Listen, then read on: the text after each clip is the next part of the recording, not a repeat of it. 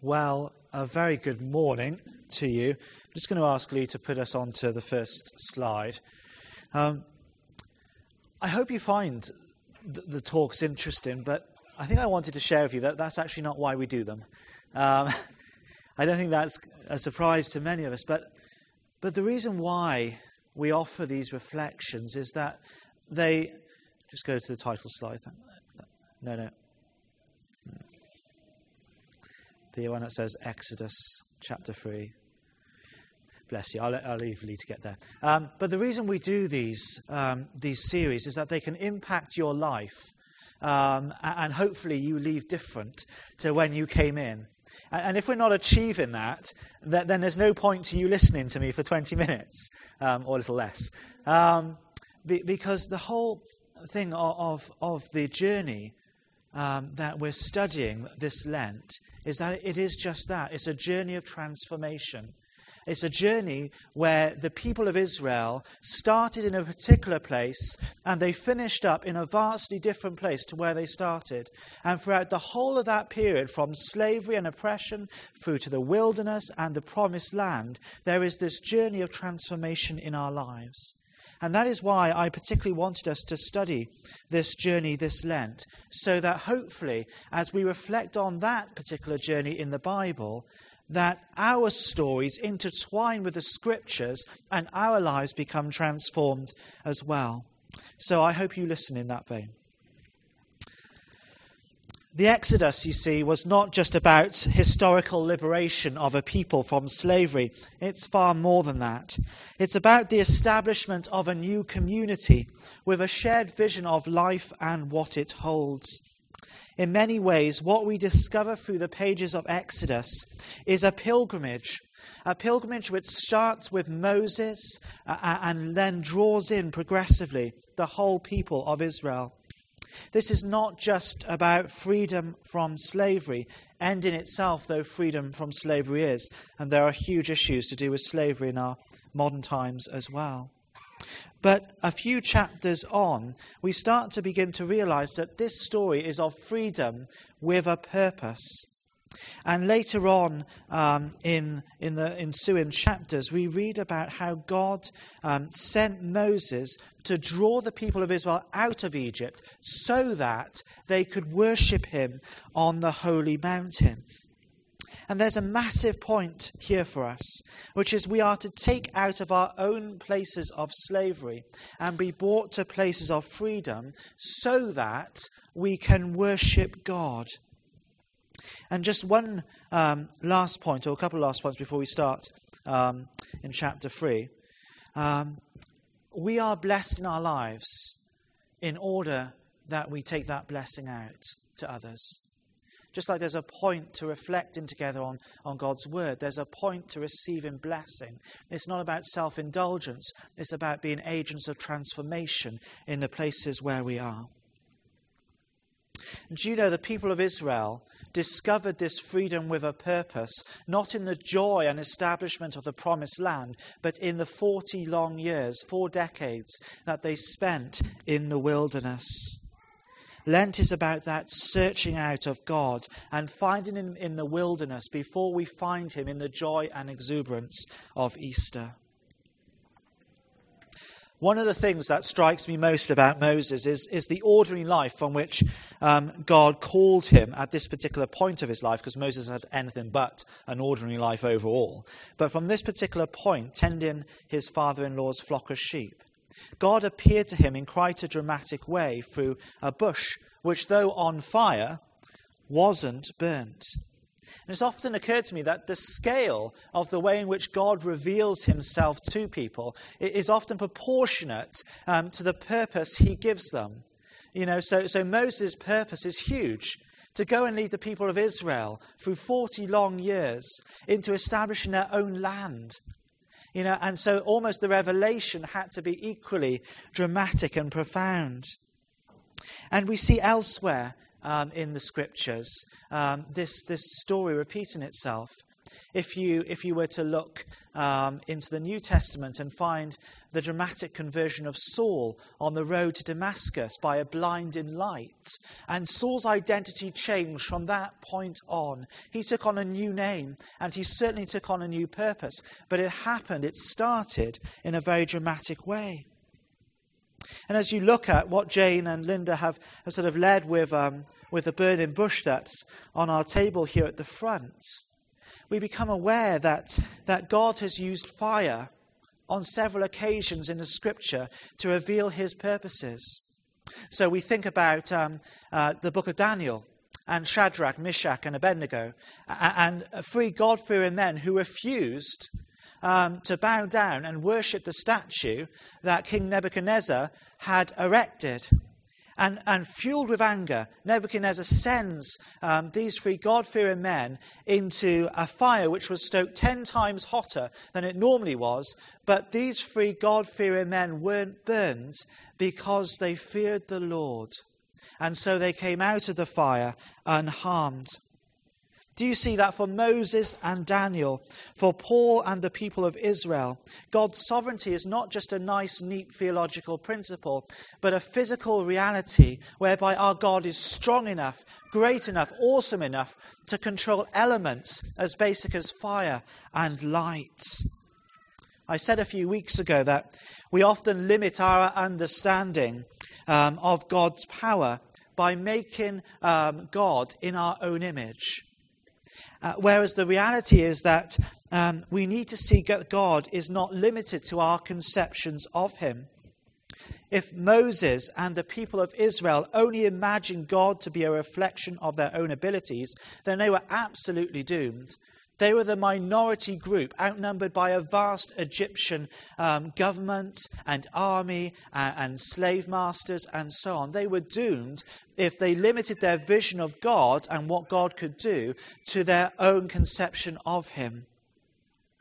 But that's part of the story that we're looking at today, that God is able to do the miraculous and even more than we can ask for or imagine. So God called Moses, despite his feelings of inadequacy, to go back to Egypt and command Pharaoh to release the Hebrew people.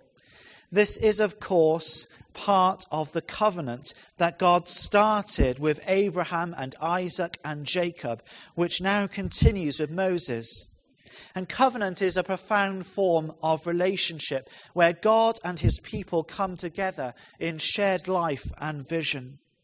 In this case, the vision is one of freedom and promise. Freedom from the slavery and oppression of their lives, but the promise of their own land and of a God who will be present with them in the journey to get there. So we read these words in chapter 3. Go and gather the elders of Israel together and say to them, the Lord, the God of your fathers, the God of Abraham, Isaac, and Jacob, has appeared to me, saying, I have observed you and what has been done to you in Egypt, and I promise you that I will bring you up out of affliction. I'm going to try and limit the number of tangents I go on this morning, but isn't it wonderful that actually God has seen the hardship of his people and responded with compassion? That's a whole other talk in itself. Covenant is a good word because it describes the contrast between the life of the Hebrew people in Egypt and their life with God after being liberated. The basis of the relationship in Egypt is not even contractual, where two parties come together because it suits their own interests. The basis of the relationship between the Hebrew or Israelite people and the Egyptian King Pharaoh was one of exploitation and oppression. There was no equality or sharing in the relationship. It was forced labor. Former Chief Rabbi Jonathan Sacks expresses a difference between covenant and contract like this. A contract is about transaction. A covenant is about relationship. Or to put it slightly differently, a contract is about interests. A covenant is about identity. It is about you and me coming together to form an us. That is why contracts benefit, but covenants transform.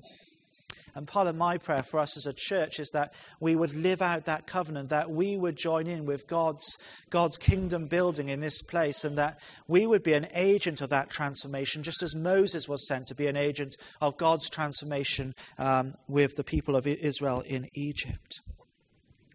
And the covenant that we discover here is a covenant which began long before Moses was on the scene. It's a covenant between God and his people, and it's one which, despite the twists and the turns of history, God is still faithful to. That is why Moses is sent back to Egypt to be an agent of that covenant, to rescue God's people. That is why in the chapters to come, the Hebrew people build a physical tabernacle, a dwelling place for God, so that the presence of God goes with them wherever they go and through that long journey. But here's the bad news. Covenant life is not easy. And I don't think I surprise anyone here by saying that sometimes the Christian life is downright difficult. God promises us life, and he promises us eternity and forgiveness and love and compassion and grace, but there is no promise that that life is easy. In fact, God doesn't try and deceive us. Jesus says to us, if you're going to come after me, watch out, because it's about taking up your cross and following me. There's a public health warning at the start of an invitation to come into that covenant life with Jesus. So when God says to Moses these words, I'm sending you to Pharaoh to bring my people, the Israelites, out of Egypt, Moses is not at all convinced, because he knows the oppression and misery of the people of Israel in Egypt. And he knows that he'll be sent into that place and will become part of that oppression. But Moses says to God, who am I that I should go to Pharaoh and bring the Israelites out of Egypt? And God's answer, I will be with you. I, God, will be with you. That right there, my friends, is covenant. Moses is not alone, and he's not being sent alone. He is part of the covenant between God and his people. And do you know, one of the most frequently cited objections to the Christian faith, or one of the most frequent barriers to us coming to faith as Christians, is that of suffering in the world. And do you know, I get it, because I've experienced that nagging question in my mind for so many years as well. But do you know, the story of Exodus reveals something profound. It sheds a light on that question of a God of love, but also suffering in reality. And it's this. To get to the promised land, the Israelites had to endure generations of slavery.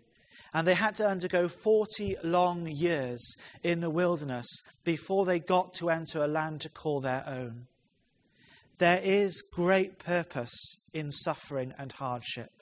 God teaches us in the wilderness places of our lives, so that when we come into a good place, we come into it knowing that God is also with us in the hard times, and shaping us and fashioning us and polishing us into his image.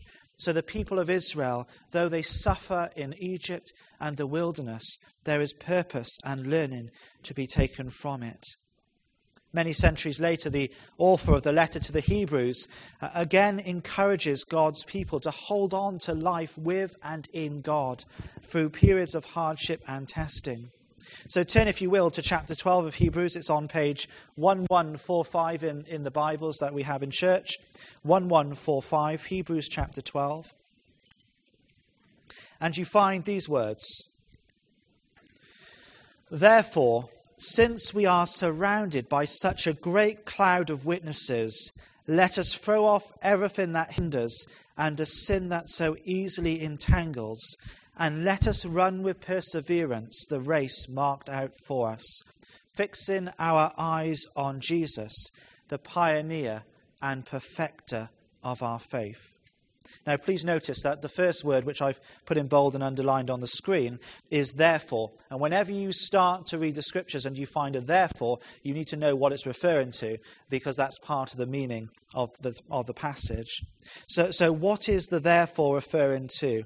So cast your eyes back into chapter 11, and you'll find a chapter filled with stories of people who have been faithful to God throughout their lives.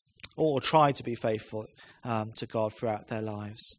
And cast your eyes to verse 29 in chapter 11. By faith, the people passed through the Red Sea as on dry land.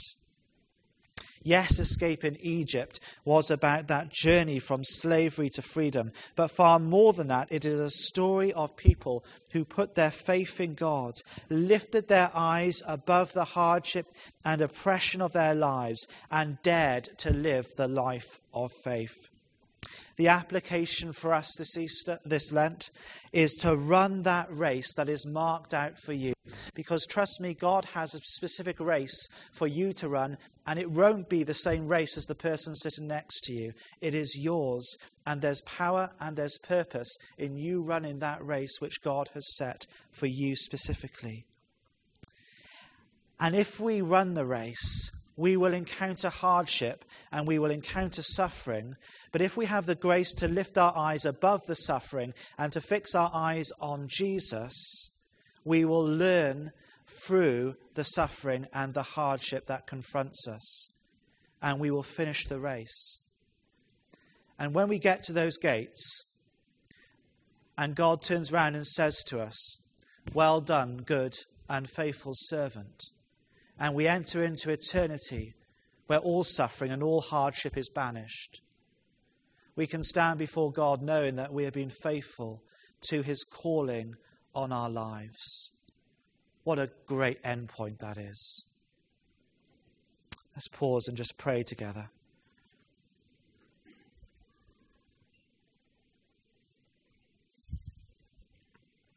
Father God, we're so inspired by the journey of an entire people into the land which you promised of old.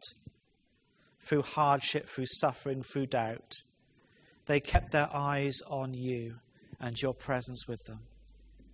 Let their journey inspire ours this morning, that as we journey through suffering and hardship, we may lift our eyes and see the glory of the risen Lord. And that we may be so inspired by his invitation into covenant life with him, that we race through the hardship and suffering and come to know the joy of eternity. Through Jesus Christ our Lord. Amen.